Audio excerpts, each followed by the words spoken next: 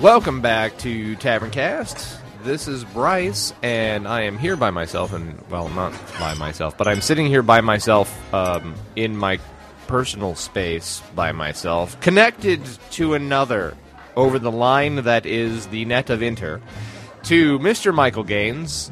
Say hello, Mr. Michael Gaines. Hello, Mr. Michael Gaines. Michael Gaines, as some Taverncast folks may recognize him, is Starman of World of Warcast. Say hi, Starman. Hi, Starman. And longtime Taverncast fans will know Starman as a dude who has been on the show numbers of times, and a dude whose podcast we have referred to and recommended and been on and made fun of all at the same time. In fact, I think we made fun of Starman as recent as about 3 or 4 episodes back by including clips of him saying roller skates. Yes, And we've been making fun of him even when the making fun of didn't even make sense because we weren't a World of Warcraft show. So we have been making fun of Starman for a very long time. And I gotta say, you guys make fun of me the best out of everyone. Because there are some pretty amateurish podcasts that make fun of me all the time. They just don't do it right. Yeah, you have to have real style to make fun of Starman. Anyway, so we're doing this show because Mr. Gaines has a program called Geekistry. And Mike will tell you all about what Geekistry is about and what it is, and then we will tell you why we were talking to you about some other dude's show on this podcast and why we are traitors and sellouts to have Michael Gaines on to pimp his own show. So, Michael, go.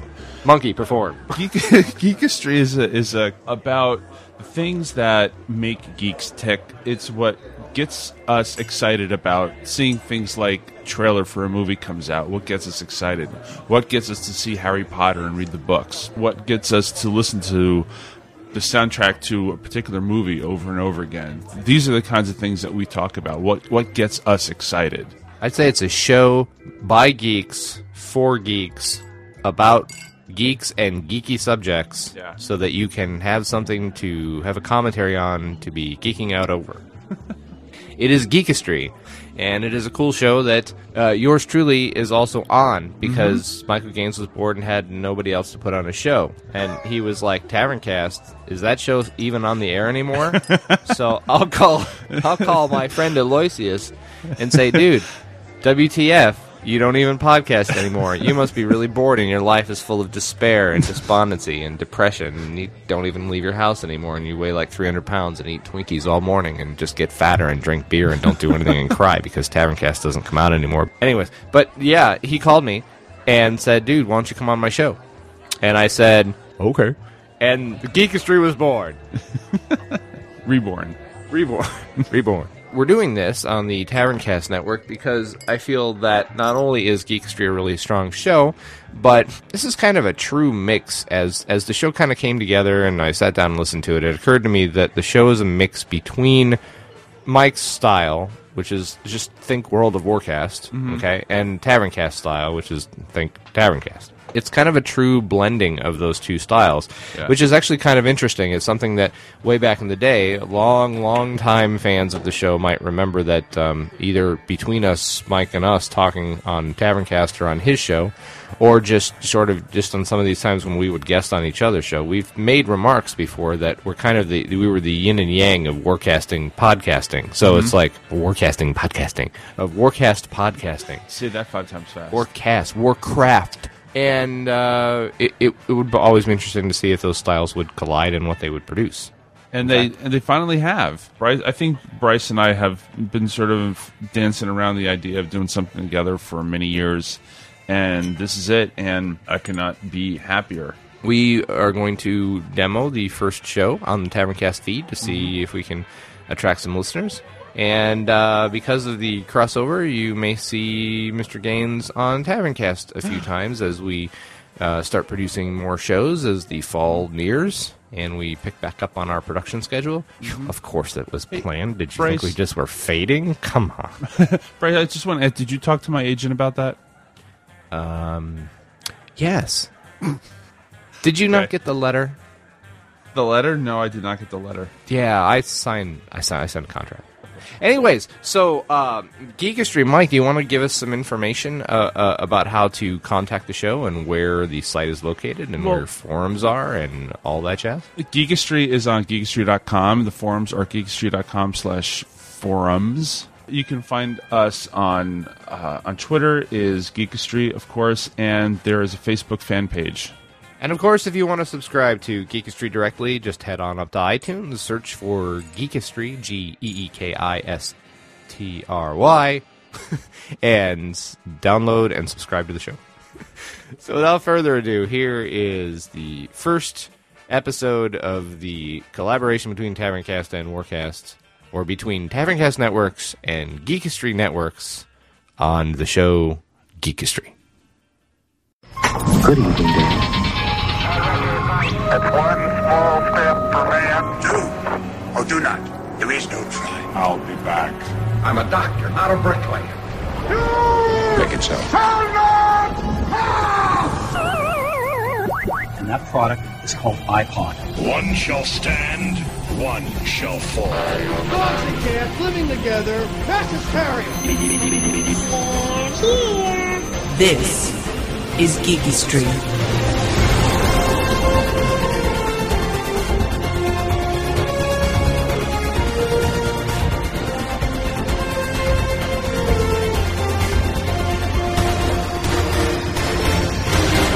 Hello, everybody. Welcome to Geekistry episode 57. I am Michael Gaines. And I'm Bryce Irwin.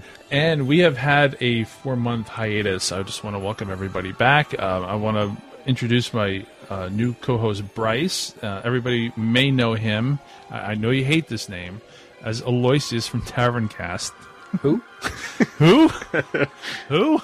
You've disowned that name, haven't you? I have. By the way, if you were on a hiatus, what would happen if you were on a byeatus, as in B-Y-E-atus? So isn't that technically what you were on? Because if it's a hiatus, it's like you're coming back. It's like, hello, I'm on an atus.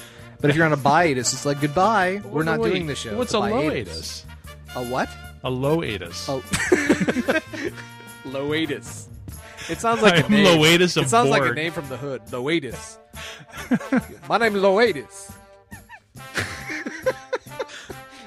I'm. In fact, can I have that be my show name? Can I be Loatus? Welcome back to Geekistry number 57. I'm Michael Gaines, and I'm Loatus Irwin. Geekistry with Loatus and Utubus. I'm having flashbacks of the old Bill Cosby cartoon show. What was that guy's name? The one that used to talk funny? Was that the dude with the hat that was pulled all over his head? He got the funny hat. I have no idea, but I always wondered how that guy could actually function in the real world and how he got his stocking cap to do that. And why? I mean, what kind of an absolute criminal? So let's see, you're on a subway somewhere and you see this kid come up with a stocking cap all the way down at his head, but it's huge. It's like 50 times larger than his head, and it kind of bells out from his head, and then there's 2 eye holes and a mouth hole, so the kid can eat and talk with the stocking cap, and it's pink or bright purple. You're on the train, and he's walking around going, He's walking around going, yo, my name's Loatus. Welcome to Geekistry. Loatus. If you want to send us a voicemail, you can get us on Skype. ID is Geekistry. You can find us on Twitter at Geekistry. You can find... Bryce, do you have a damn Twitter ID? Yes, but I'm not giving that out. Okay, then don't give it out. Secret agent I'll come up with a different one. If you want to talk to me, follow Loatus at Geekistry. You follow that and you see what it gets you. Get you an email back and be like, I'm on a corner at 4th and 12th at 5 p.m. Oh my god, I'm already writing the script in my head. I'm already planning for the hate mail, as usual.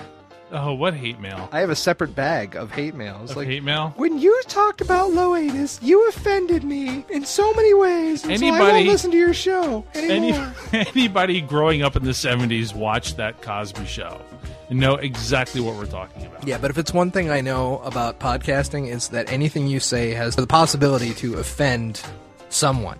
Right, exactly. I'll give you an example. It doesn't matter what it is. I'll give you an example. iPhone. There, I just offended all the Android users. iPhone, WTF, I have an Android. Why would I even listen to this show? It sucks. Android's so much better. There's so many more apps. It's so much more useful. You can use it with Windows. It's slightly bigger.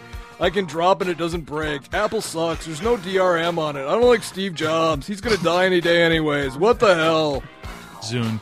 Zune. Yeah, well, everybody hates Zune, though. You're I don't know. That's like Darth Vader. Nobody really likes Darth Vader. He's like Hitler. Hitler's like one of those names. Like, you know how you can never name your kids Hitler anymore? No one is going to be named Adolf Hitler anymore. Somebody did. A couple years ago. What? Yeah, Really? somebody named their kid Adolf Hitler over in Europe. Okay, so that's not going to go over well, obviously. The kid's not going to live past, like, 15. He's going to get, like, gang jumped in the showers at high school or something and killed. So, anyways, we know he's getting knifed. My point is, if the kid shows up as, like, Darth Vader Johnson or something... Actually, wait, that's kind of cool.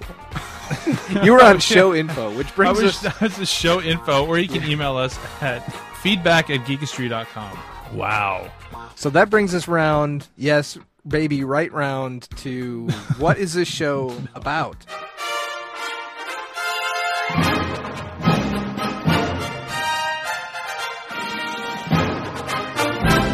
The show is about what makes a geek tick. What gives you swamp ass when you're watching a trailer for the new Star Wars movie or something like that?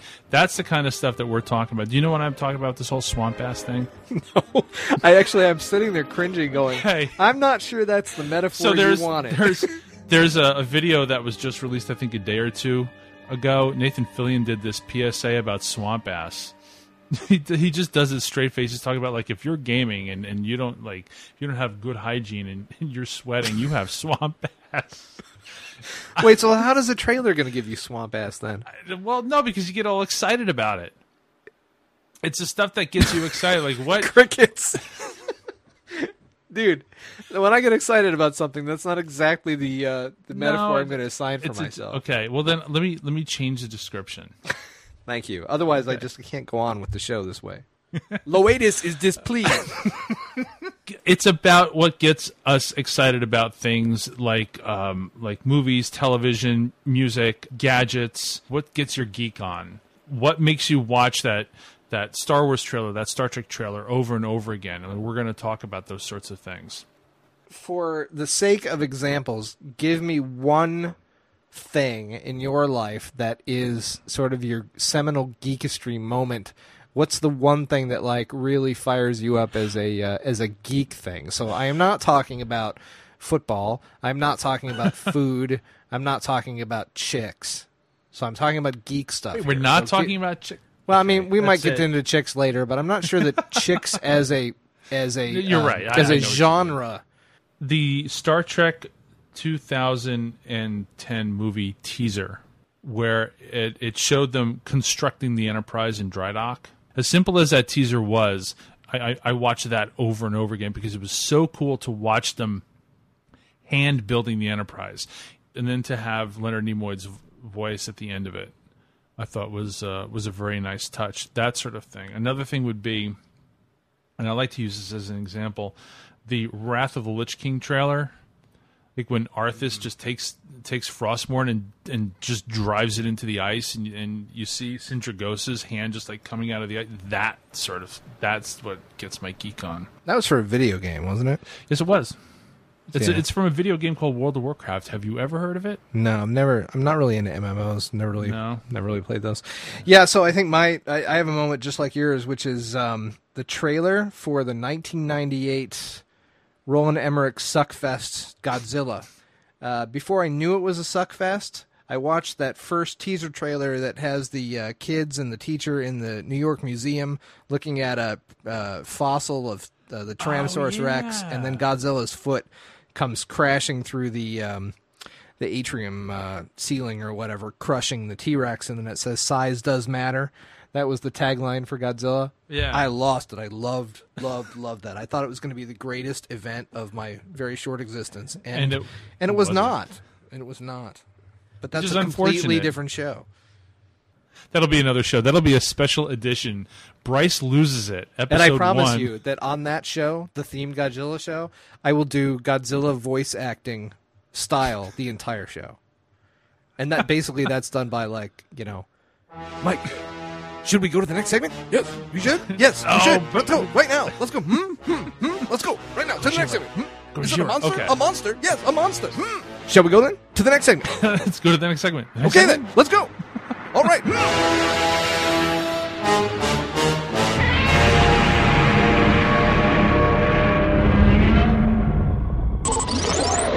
Geekiversary. All right, one thing we're going to do on this show, we're going to talk about our Geekiversary. What is a Geekiversary? Bryce, what's a Geekiversary? It is an anniversary of something geek. Yes, and it's an anniversary of something that is very cool that has happened in the past. that maybe some of our listeners don't know what it is. Mm-hmm. We are going to educate you as to what it is. We are going to take you to the Learnstitute of Geekstitute to tell you about the versary of geek and why this date in geek history was important to you, or should be. If it's not, because it will be after you listen to the show, and that's what I'm saying. Well, since we're going to plan on doing the shows every 2 weeks.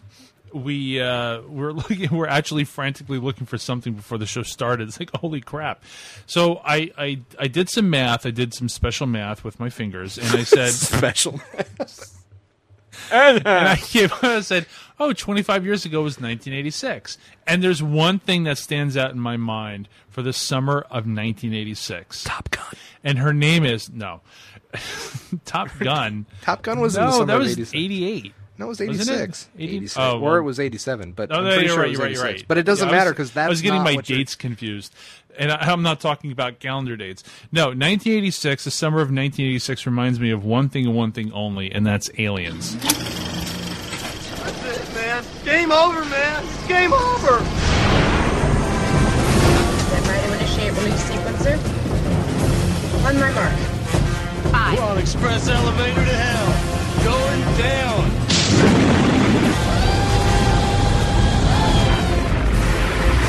There's nothing back here. Look, I'm telling you, there's nothing moving and it ain't us. Let's rock!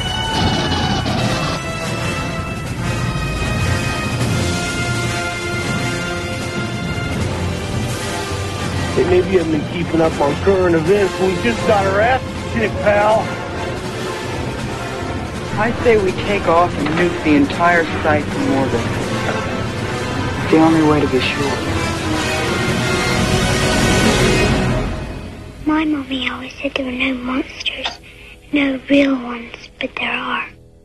There was so much build up to this movie because Alien itself was such a magnificent movie.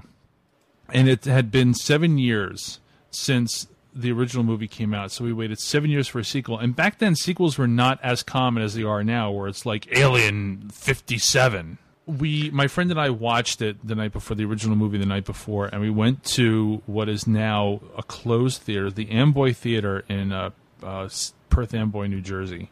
And it's still there. You can still see it on the Parkway, all boarded up and closed and gone. So the midnight showing, the night that it opened, and let me tell you something, there is nothing like having that kind of energy with that kind of movie at midnight. It was probably one of the absolute best experiences I had with an opening day movie, second to maybe Return of the Jedi. Well, and movies just they don't tend to open like that often anymore. No. They used to back in the day a little bit more because genre movies like that were they were more of a rarity. And you didn't, I've talked about this on Taverncast. I think you've talked about it in other places, and I know you and I have had private conversations about this, but they just didn't, things used to be more rare back in the day when you didn't have DVD and you didn't have on demand, and so it was a big deal. And I can imagine that was a huge deal back then. Aliens would have been a giant film. It was, and it wasn't just so much the film itself, it was the crowd that I was with.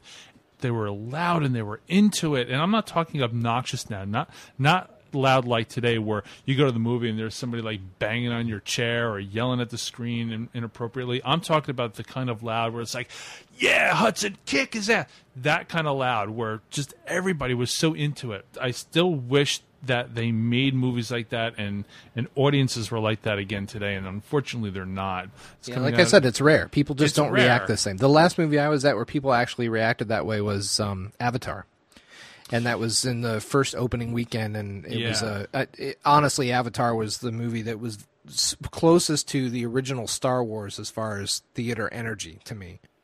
they laughed and they applauded and things at the right time, but it didn't have that vibe, that energy where you knew that everybody was glued to the screen for the same reasons that you wanted to see James Cameron kick ass in this movie. You wanted to see what it was that he was going to show everybody. Like, is this movie going to live up to what has been hyped? Is Cameron going to deliver? My opinion, I know the movie gets a lot of flack because people say, "Oh, it's just Dances with Wolves in space." Yeah, okay, but like Star Wars is like the Magnificent Seven in space. So I mean, let's just like put that aside. In my opinion, I thought Avatar was a great movie. Yeah, no, I did too. My experience with seeing Aliens was like completely out of the blue. I had seen Alien on cable when cable was sort of first coming into its fruition. Yes. I never saw it in the theaters. I was what was Alien, 79? 79. Okay, so I would have been too young, I think, for my parents to have ever brought me to that movie at 79. So I'm 39 right now.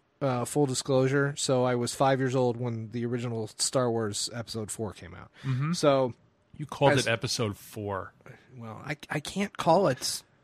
I'd like to just call it Star Wars, but now we're forced into like giving it these damn numbers because.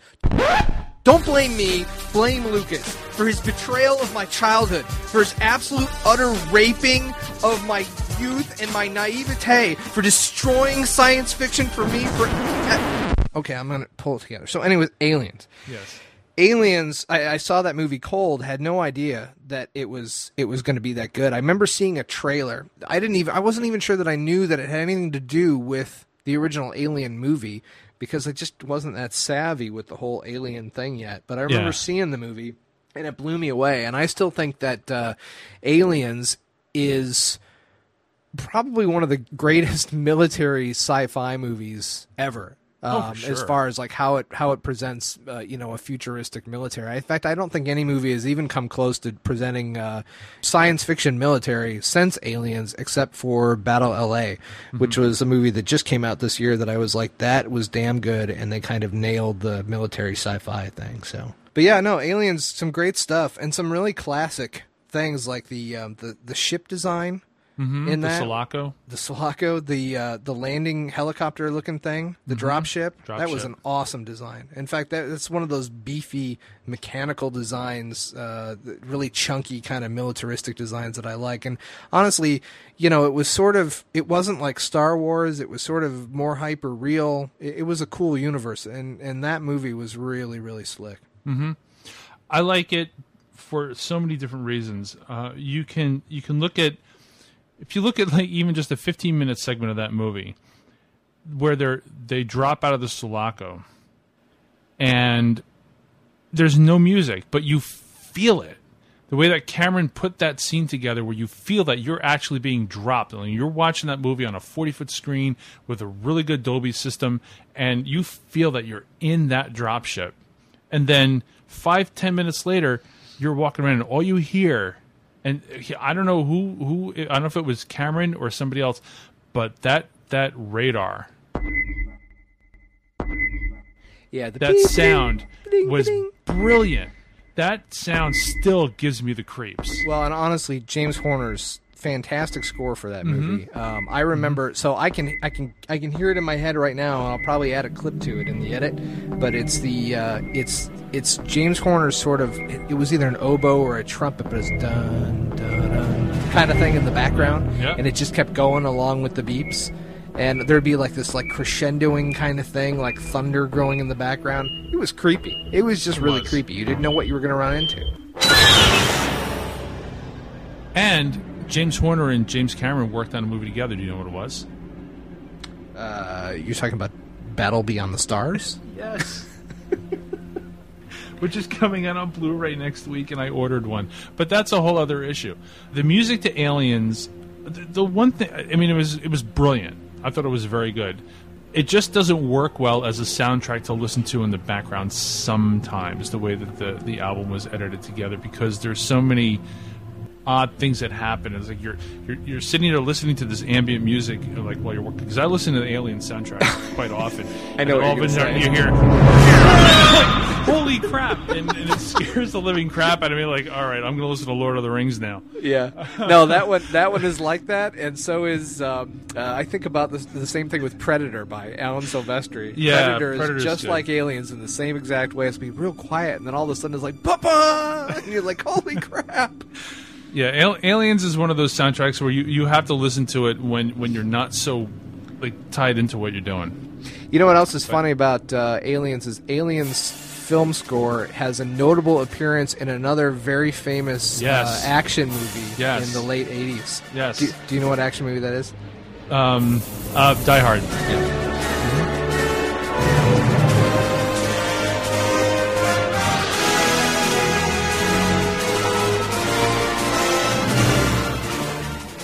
In fact, I was such a nerd that when I first heard that, while watching Die Hard in the movies, I walked out of Die Hard and I was fixated on the fact that was in there. And I was telling all my friends, why did they do that? That was from Aliens. Mm-hmm. That doesn't make any sense. Why would they put that in there? That sucked. Why did they do that? They ruined it. I knew it was from Aliens. And everybody's like, dude, what are you talking about?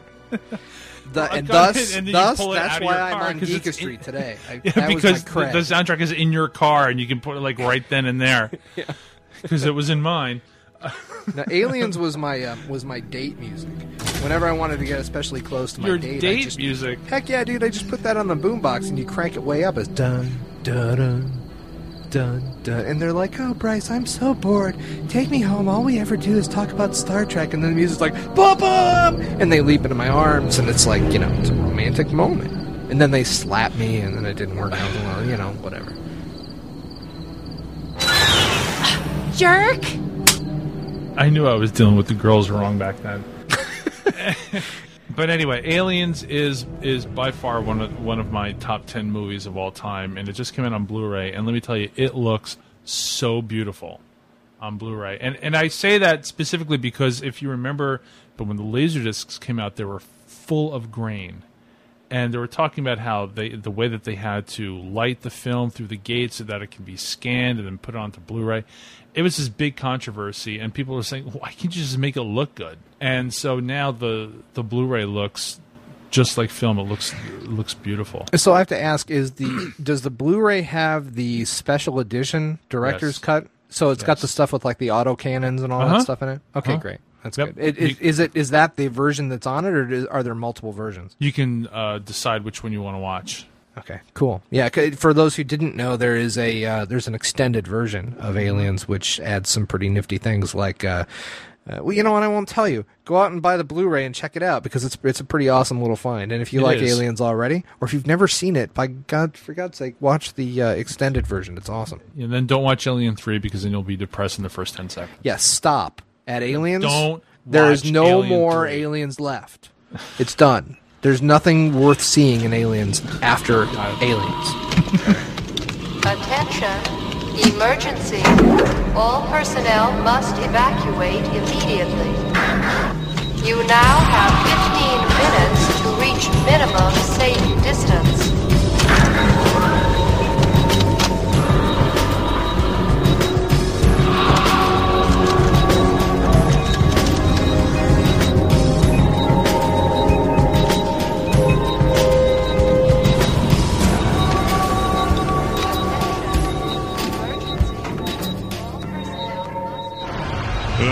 Let's get ready to rumble! 2 men enter, 1 man leaves. The Ring. What's your prediction for the fight then? Prediction? Yes, prediction. Pain. So it's time, once again, for the first time, for our segment called The Ring. Ding ding, and that's The Ring, not like The Ring when you watch it 7 days later you die. It's The Ring like you step into it and Rocky Balboa punches you in the face and you fall over and go down. Ring, ding ding. So The Ring. What is The Ring? The Ring is where two classic geek, science fiction, fantasy, whatever icons come toe-to-toe to fight it out on an intellectual battle to see which one comes out on top. And that would be something like Captain America versus Superman. Who would win? The shark from Jaws versus King Kong. Who would win? Obviously, they probably won't be that easy to determine. So this time, we are going to discuss the very classic and much talked about matchup, Star Trek versus Star Wars.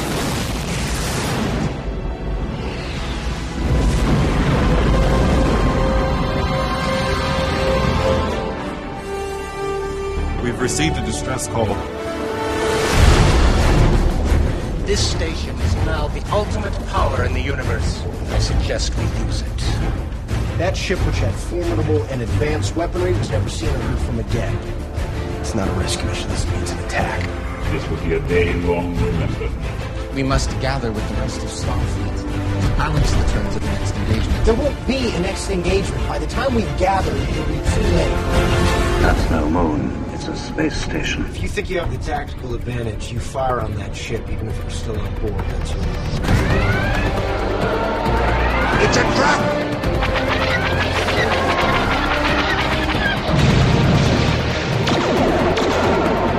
We're going down. They are. I want every ship available until they are found. Emergency, Mason! Join us or die.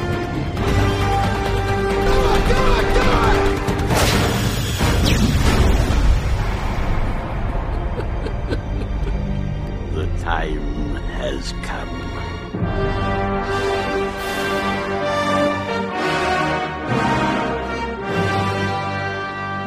And if the universes clashed, which one would come out on top? When I was a kid, I used to actually write stories like that. I didn't do. This is going to be your authoritative answer. The show is called Geekistry. We are two geeks. Really, you can't refute our geek credibility. Our cred is credible. And so what we say goes with this, clearly. There's really no doubt. So whoever comes out the winner in the ring is the winner. It's off of Geekistry. Geekistry is true, therefore win. So Star Trek versus Star Wars. So I thought about this earlier, and you brought this up earlier before the show. It's like, Yes. What's the criteria of this matchup? And I think, because, you could say things like what you just said, like, Enterprise D from Star Trek The Next Generation versus, classic Star Wars Star Destroyer. But let's just throw that all out the window. Let's say Star Trek Universe versus Star Wars Universe, the established canonical universe.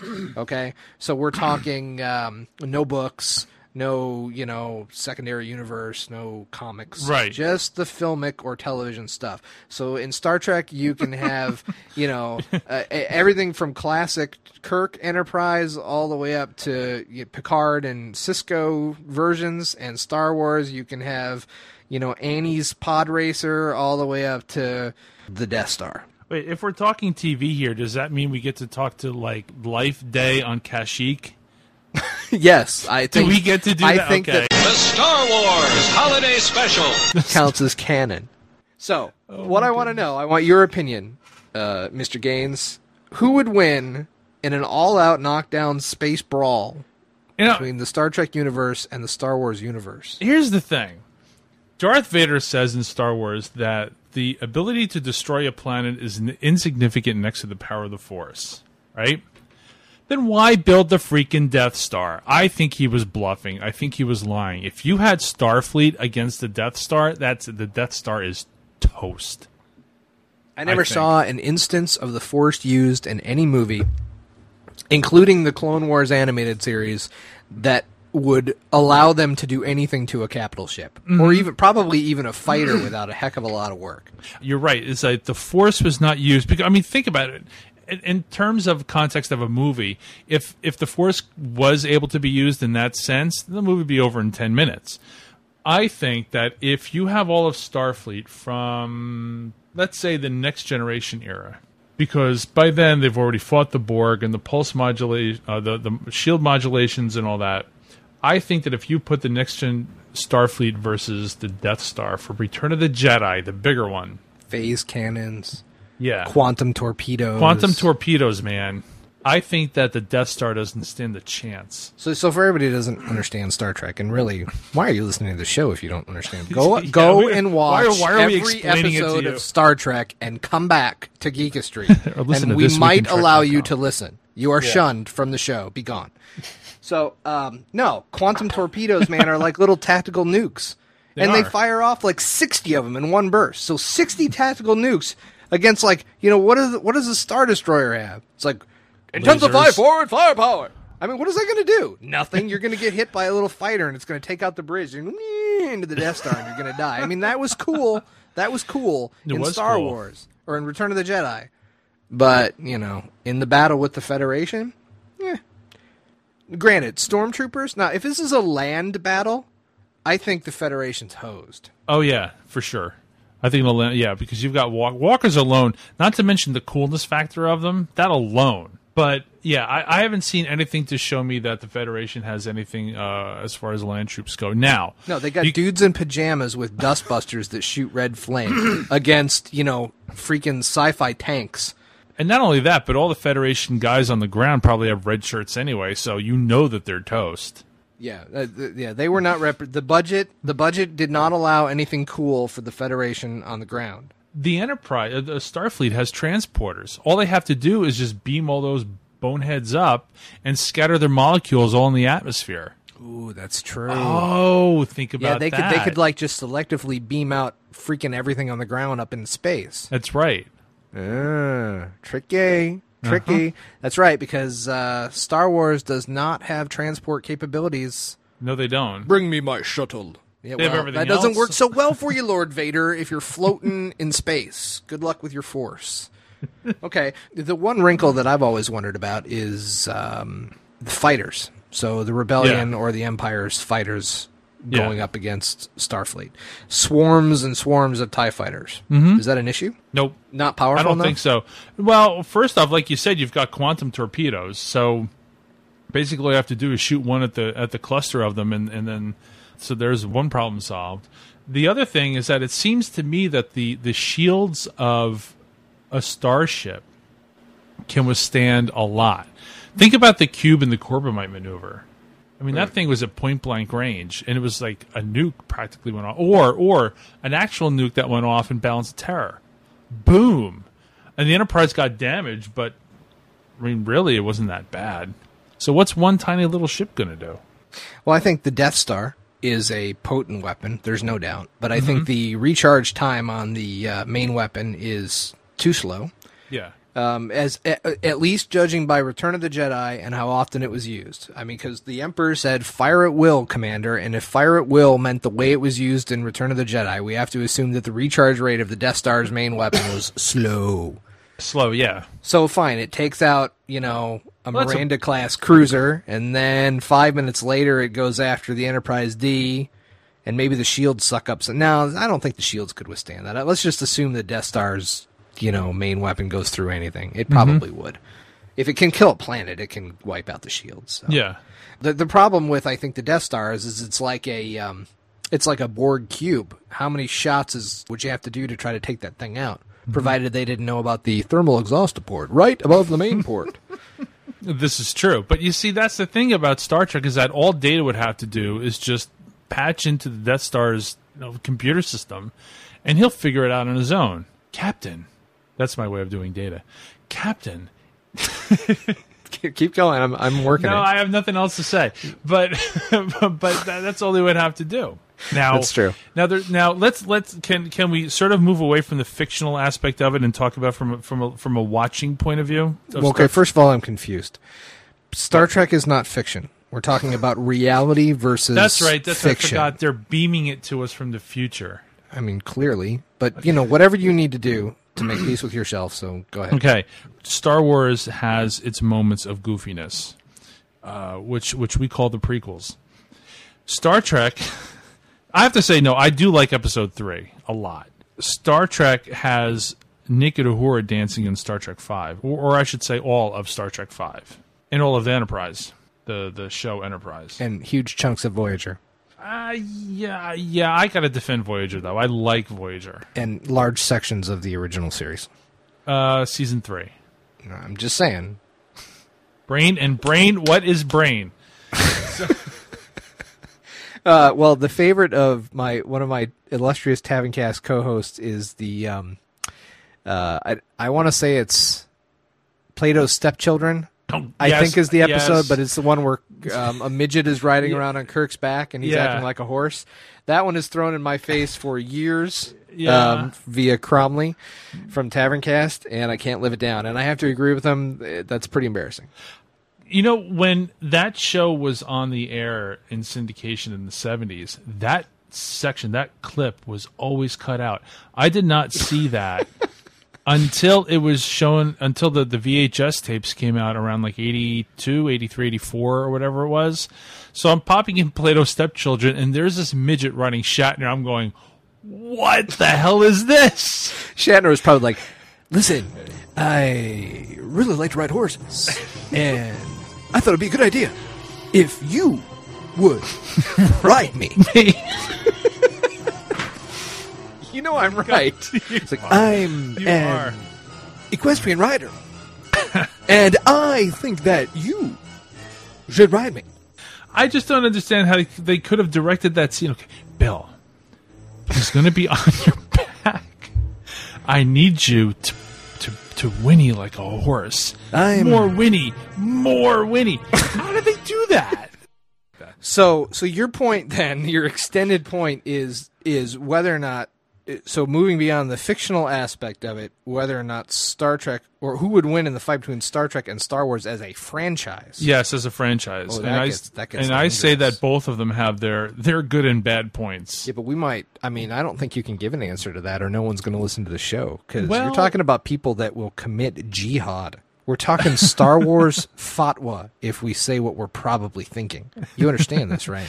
Somebody asked me once, because I do a Star Trek podcast, and somebody says, well, why wouldn't you do a Star Wars podcast? And the thing about Star Wars is that as great as it was, and as influential as it was to people like you and me and probably everybody listening, is that you can't talk much about it from a podcasting point of view. I can't pull enough information about Star Wars week after week after week and say, like, these are the influences it had on science, on astronomy, on people and technology. Star Trek has that. Star Trek, even with the midget riding Shatner, it still has that draw to so many people. You know what I think it is?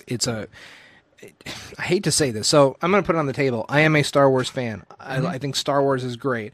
I, like so many others, have issues with the prequels, but even I don't even hate the prequels. In fact, I like some of the universe that they created for it and some of the things that are in it.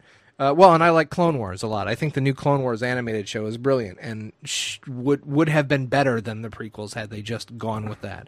All of that said, there is a lack of richness, I think, in the Star Wars universe, and I know the true Star Wars fans are like up in arms, going to disagree with me on that. They're going to say, well, what about this, and what about that, and what about all the lore here and the story there? And I think there is more to talk about Star Trek. They focused a lot on their technology. They focused a lot on cultural concepts. They focused a lot on philosophy. They focused a lot on the politics of the future. They focused a lot on the concepts of what mankind would be doing in the future. And Star Trek is rooted in a possible future for us. So I think we can identify with Star Trek more than Star Wars, because while Star Wars deals with humans, it's not us. It's a myth. It's not our humans. It's a mythological humanity, which is fine, and it works great in Star Wars. But the other thing with Star Wars is that, like, they'll have these ships, right? So say like the X-Wing. It's not clear how the X-Wing works. It's not clear what kind of weapons it's using. It's just a blaster. It's, the X-Wing has engines and it flies around. The wings open and close.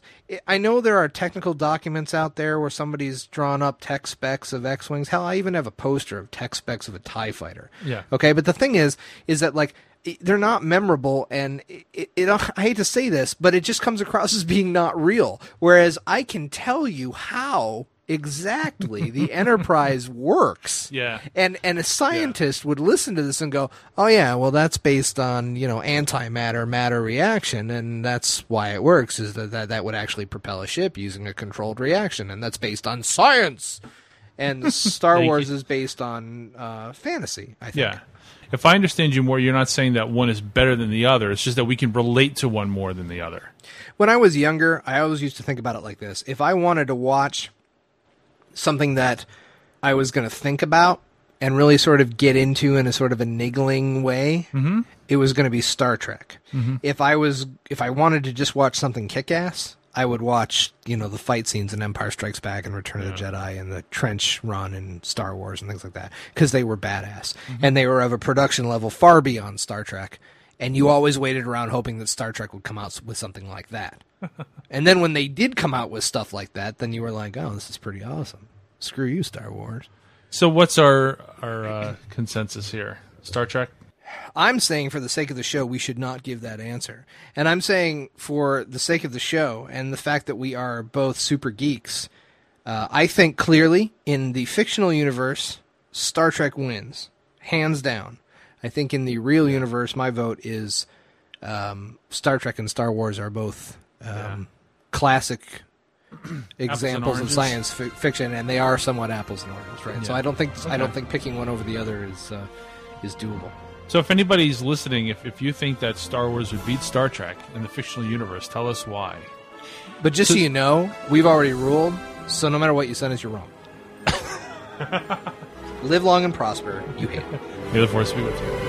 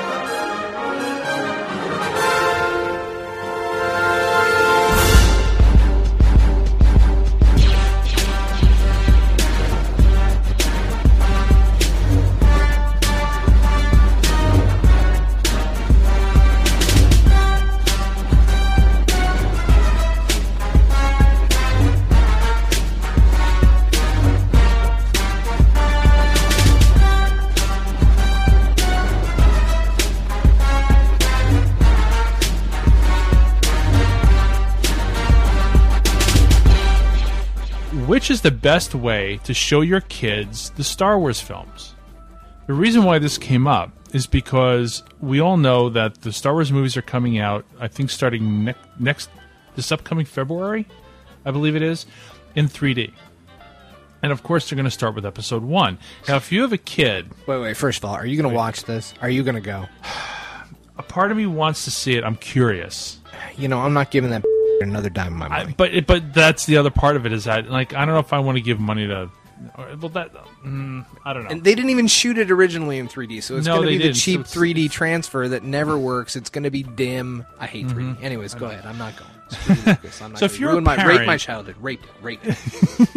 What do you do as a parent? Do you show them 1, 2, and 3?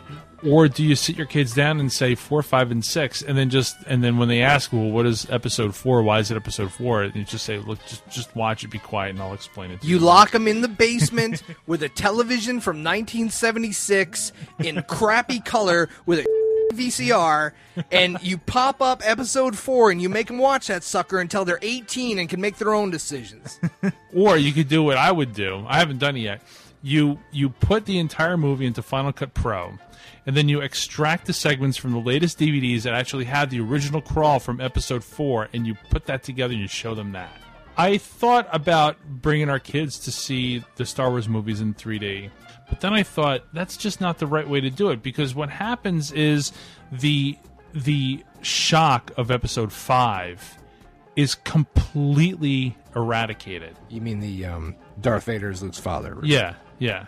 Yep, sorry. If that spoiled it for you, then why are you listening to a show called Geekistry, really? I mean, I don't have a whole lot of sympathy for you.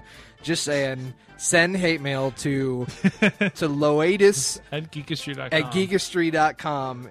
I'm going to set that up. It will get forwarded to the correct location for you, my friend. Please continue. But the shock of episode 5 is completely gone.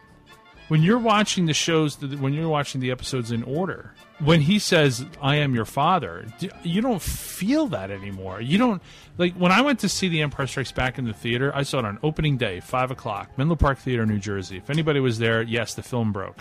The audience gasped. I've never heard an entire audience gasp like that. 600 people gasping at the same time. Like, well, you know what else you ruin if you show it to them with the prequels first, like it's supposed to be seen? You ruin that whole awkward feeling you feel in the seat of your pants in Return of the Jedi when you find out that Leia is actually Luke's sister. Yeah, and this whole time they were going to do it, and you were like, ooh, Leia and Luke, Leia. See, and then you're like, ooh, that's bad. And that's the thing, because we had 3 years between movies to mull about this stuff. Between 77 and 80, Star Wars and Empire, people would write stories about Luke and Leia and draw pictures about Luke and Leia, and then by the time 83 rolls around, when Jedi came out, you're like, ew. Do you know what else? I just want to throw it back to the last segment for a second, because something had just occurred to me with what you just said. Mm-hmm. But that's another reason why Star Trek has a richer universe than Star Wars, is because Star Wars was a filmic series and has always been a filmic series up until very recent times, and there was nothing you could consume but those movies. So it couldn't be as rich because there wasn't as much out there for you to consume. Mm-hmm. It was just the movies and the peripherals, right? Where Star Trek had, a million shows and everything else. I digress. My point is that those time periods where you were waiting for those next movies were actually kind of cool. Yeah. And the fact that they didn't come out right away were kind of cool. So not having the waiting period now, like you're just going to show a kid the movies for the first time and they're just going to watch them all in an afternoon. There's something missing there, I think. Yeah. I don't think I would do that. I think if I had kids, I would show them the movies and break for a few weeks. Yeah. Until they got to the point where they were going to, burn my house down, and then I might show them the next one. Well, we just took our kids to see all 3 Lord of the Rings movies in the theater, and they showed them a week apart. And, we all had to wait a year between it. But a year is not 3 years. Yep. It's not that agony between the time that you're 9 and the time that you're 12 to go, what is going to happen next? And then multiplied between the time you were 12 and the time you were 15, we're like, what happens between Empire and Jedi? And, of course, you find it's a bunch of Muppets, and then you get disappointed. But those years where you just speculated and you talk to your friends and create podcasts. Oh, no, there are no podcasts in the 70s. But you talk to your friends and do all these things. I mean, that's what built all this stuff up in us. So I've been thinking about this topic since you told me you were going to discuss it. And I don't have kids yet. If I had a kid, I think I would show them Star Wars, Empire Strikes Back, and Return of the Jedi. Mm-hmm. And I would not make much of a mention about the prequels until... I would treat it like sex. Like the conversation about sex. If they don't bring it up, it's don't ask, don't tell. But when they bring it up, Daddy, Bobby at school told me that there's 3 other Star Wars movies. I'm like, well, that's a complicated issue, son. You see... And that's exactly how I would treat that. And then I guess, I would feel compelled to show them. Yeah. But it would be just like the sex talk. I'd have to get they'd have to have some worksheets. There'd have to be recovery groups. Yeah, well, there'd have to be some major conversations about Daddy, why does Yoda look like that? Why does Yoda look so messed up, Daddy? Fear leads to anger. Power leads to this. Love leads to that. Anger leads to hate. My ass leads to this. It's like, why is he talking like that, Daddy? Well, hate. When we were kids, we would say things like, "Oh, you're a scumbag" and everything. And like, I think in the geek world, the equivalent to that would be saying, "Daddy, somebody said the word Jar Jar to me. What is that?" Don't enter this house if you're going to talk like that. Go on. Go stick a bar soap in your mouth. I mean, actually, that's you do enough psychological torture. Then when the movies actually do come on TV, they're going to be like, I don't even want to watch it. He stuck soap in my mouth. Misa think it's a bad idea. No, I didn't say that. Back in the basement. Watch Godzilla until you're purged of your evil. I'm joking, but I'm kind of not. I think that the prequels are supplements to the original trilogy, and I would try to keep those away from my kids in the same way that I would try to keep them from ever seeing Aliens 3 or 4. Yeah. Or Aliens vs. Predator. Get away from her, you bitch! Jaws 4. Jaws 3. 4. Or Jaws 3. Superman 3. Superman 4. 4. God. I mean, do you know what I'm saying? Like, there are certain things. Star Trek 5. Star Trek 5 doesn't even need to exist. You can just throw that DVD out, kids.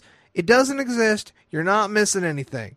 What does God need with a starship? Here we go. Let's go out on a car trip. We'll go to the mountains, and we'll sing Row, Row, Row Your Boat and eat some beans. We've seen Star Trek 5. There's nothing more to see here. Row, row, row your boat. Row, row, row your boat. I love row. Do you know row, row, row, row, row your boat? That song did not come up in my research, Captain. Yeah, well, the last thing I want is for my little impressionable bastards to sit up in church and be like, why does God need a starship? You know what I'm saying? I mean, God knows what they do with the prequels. They'd stand up and say all kinds of ridiculous nonsense to people I don't want to do. I don't need them walking around every Christmas or family holiday going, Misa wants some more eggnog. Misa wants some more turkey. Misa wants some more poodoo in the poo-poo. Oh, yeah, that's right. You can't have a Star Wars movie without some sort of, like, fart joke. It's bad enough just trying to teach the kid to speak English without this nonsense. Yeah. I actually think the best way to watch Star Wars is you watch Star Wars, then Empire Strikes Back, then Avatar. Because Avatar was the superior version of Return of the Jedi. Yeah. You just edit in Darth Vader at crucial moments, and you pretty much have Return of the Jedi. Yeah. Or you just use the Na'vi in place of the Ewoks in an edited version, and you have the far superior movie. Na'vi the Hutt. I think of Na'vi and I think of Legend of Zelda: Ocarina of Time, where this annoying little fairy just keeps knocking on your ass, like, "Hey, listen!" And I know you didn't play it, did you? No, no. But I know there are some people out there that have, and it's like, "Hey, listen!" You just wanted to beat the crap out of Na'vi. It's like, "Leave me alone." Yeah, I don't actually like video games. I don't play them at all. I don't even really know what a video game is. You're such a liar. Last video game I played was off of the original Nintendo system. I have no idea. So is that our consensus? 4, 5, and 6. Star Wars, Empire, and Jedi, and then maybe if they're old enough, they can maybe watch Episode 3. Is that what you would do though? Would you show them the prequels?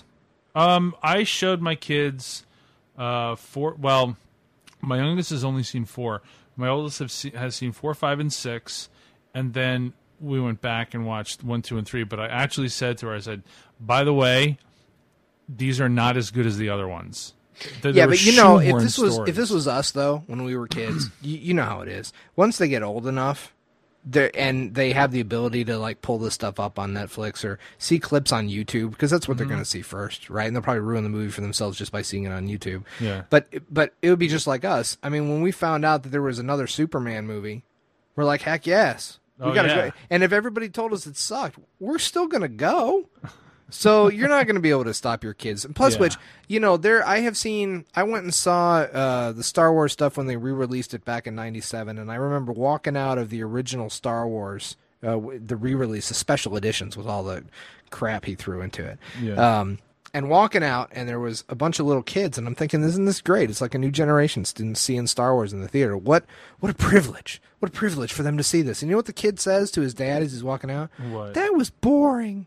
Oh my God! Power Rangers was better. Yeah, that's Power Rangers. Yeah, dude, seriously, I almost went to prison for kid slaughter at that point. It was really close. Yeah, I was going to say that I think the kids today are spoiled by the fact that they don't understand what a big movie with special effects is because they just watch that crap on TV with SpongeBob and stuff. It's not as special as it used to be, and that's one of the things that bugs me. I don't know. I'm going to go off on a little bit of a tangent, but there are certain movies with certain directors about certain transforming robots that really bug me because it's almost like a bastardized version of what it was that we wanted to see when we were kids. And there's nothing special, but it's like now the special effects have become like a cast member of themselves. It's really all you're watching, and I love special effects as much as the next guy, but there's a part of me that's really, really spoiled in the sense that you want to show me special effects. Well, that's awesome. Do it. But throw a story in there also, which is why I love Super 8 so much. I'm actually not going to comment on any of that because it will spiral us into the negative zone. It will. It will. But you have good points. Good points. Mm-hmm. But we have an entire Geekistry saga to produce where we can get into into transformable robots and Super 8. Yes. The one last thing that I want to say is that I did bring my oldest to see Episode 3 in the theaters because I wanted her to have the experience of watching a Star Wars movie in the theater.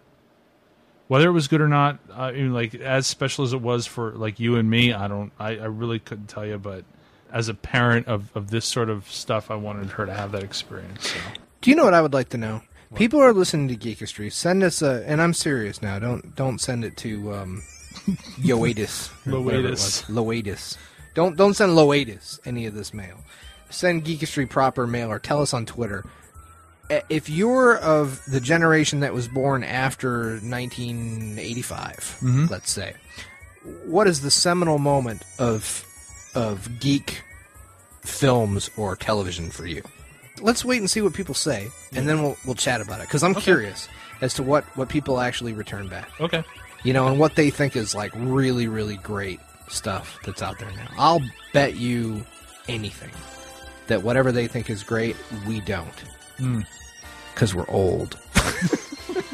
This is the Nick Winters Show, and I do the entertaining, thank you. Let's go out with something really hot for these folks. A big hit out of 77.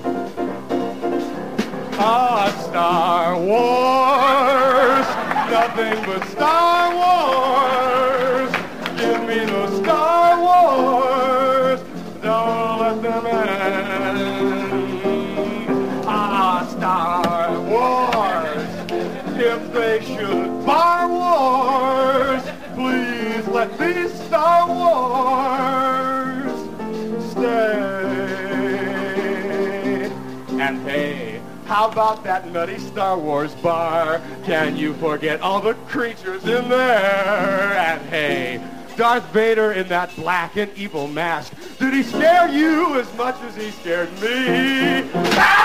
Star Wars, those near and far wars, my seventh winner up here, Star Wars!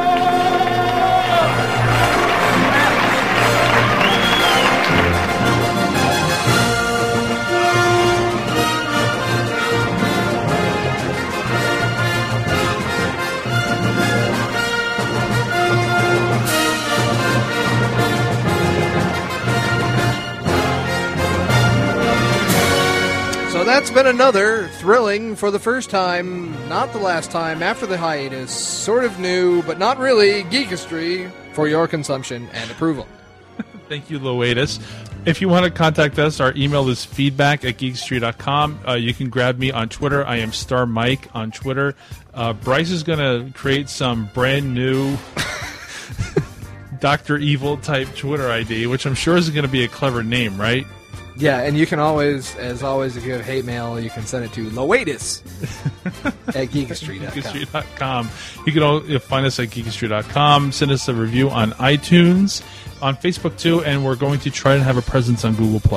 And for those of you like me that think Google is a tool of the military-industrial complex and the New World Order, just stick with the Twitter. Hey, actually, it would be fun to let us know what we're doing wrong.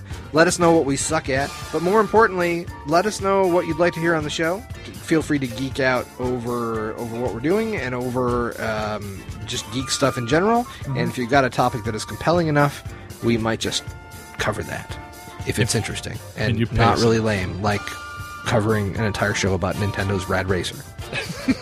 Or the Power Glove. The Power Glove might have some traction, but I'm thinking will it? I don't know. People still have them. I'm going to go off or on a tangent again. Karnak or Karnos or whatever. Karnak. They're the Coleco Telstar. So, really dating myself there. So, I want to thank everybody for listening, and we will talk to you next time. See ya.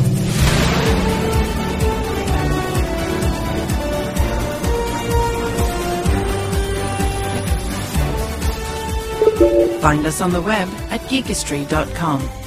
email us at feedback@geekistry.com, and follow the show on Facebook, Twitter, or Google Plus as Geekistry.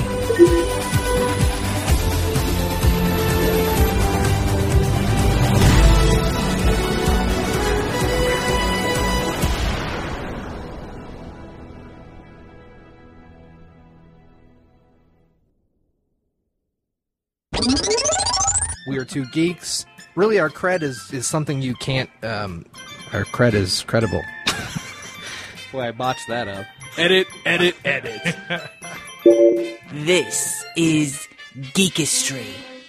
Oh, I mean, Sparta, sorry. My bad. Did I hurt you, kicking you like that? I'm sorry. You should create a Twitter ID called Loatus. Maybe I will. Okay.